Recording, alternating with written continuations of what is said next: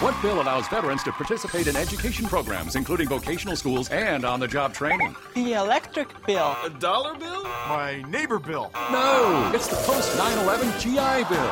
It's easier than you think. Hagel trip. The Secretary of Defense travels to Miramar to meet and greet service members. Food shortages. Why commissaries are scrambling to fill empty shelves. And learning code. Some military dependents take a huge step into cyberland. Welcome to DoD News Now. I'm Tech Sergeant Nathan Perry. Later today, Defense Secretary Chuck Hagel flies out to the amphibious assault ship USS America off the Pacific coast to meet with its crew.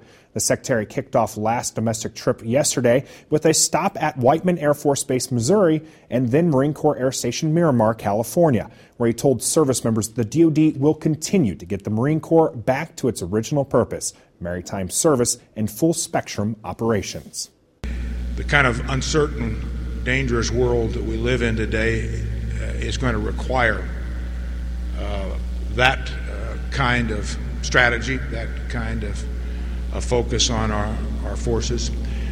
Asia Pacific, the rebalance there is going to be particularly important for our future as world economies shift, as opportunities and challenges shift, and you will play, as you have throughout the history of this country, historic roles in all of that. The America will be one of the first ships to deploy with an F-35B squadron. For more on the Secretary's travels, head to defense.gov. Commissaries on some military installations in the Pacific are working to fill empty shelves. A food shortage is causing grief for many families there. Staff Sergeant Mike Larman reports from Yokota, Japan. Commissary shoppers throughout the Pacific have noticed some of the items on their grocery lists missing from store shelves. They didn't have any ricotta cheese the other day. No ricotta cheese? Eggs are always missing. Just the yogurt. That's my breakfast.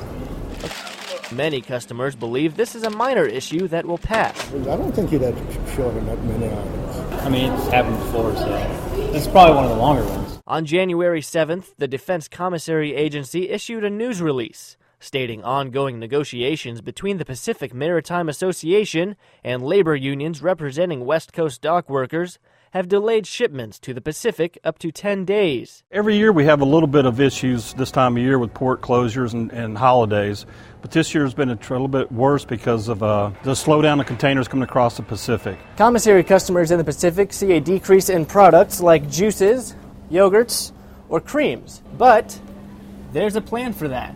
We're going to actually start airlifting some of the highly perishable items in. Our yogurts, our cheeses, cottage cheese, bone-in fresh meats, and our fresh pork products, and of course some of our produce as well. And they're going to continue this. It's not just a one-time deal. We're going to continue this until the solution to the problem is fixed. This should be hitting your stores by Friday or Saturday of this week.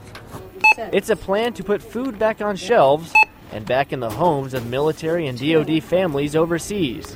Air Force Staff Sergeant Mike Larman, Yokota Air Base, Japan. Thank you for shopping at the commissary. Back here at home, Pentagon officials say the DoD is on track towards its goal of opening all military service roles to women. Corporal Jonathan Herrera joins us from the DoD News Pentagon Bureau with details. Corporal Jonathan Herrera? Yes, Tech Sergeant. The direct ground combat rule was removed 2 years ago, and since then more than 71,000 positions that were previously closed to women have been opened.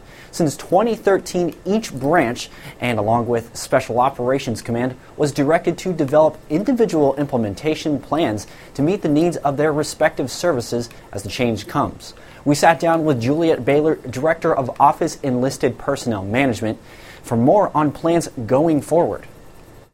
We wanted to take a very deliberate and measured approach and make sure that we did it properly.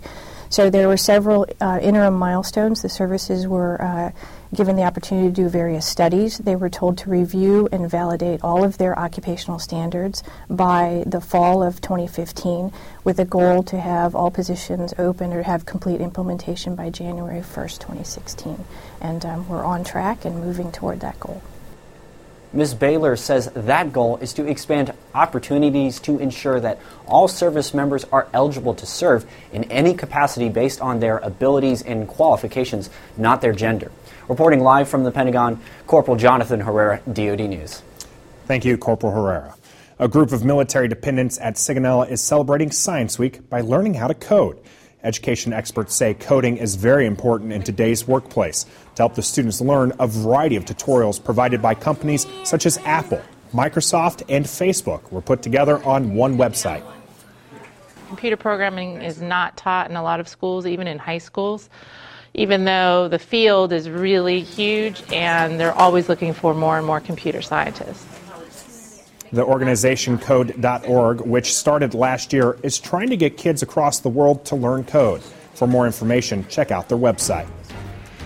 Also, be sure to check out the DoD Facebook page for more on Secretary of Defense Chuck Hagel's last domestic trip. Watch for us also on Twitter. I'm Tech Sergeant Nathan Perry. Keep it right here for the latest in DoD News.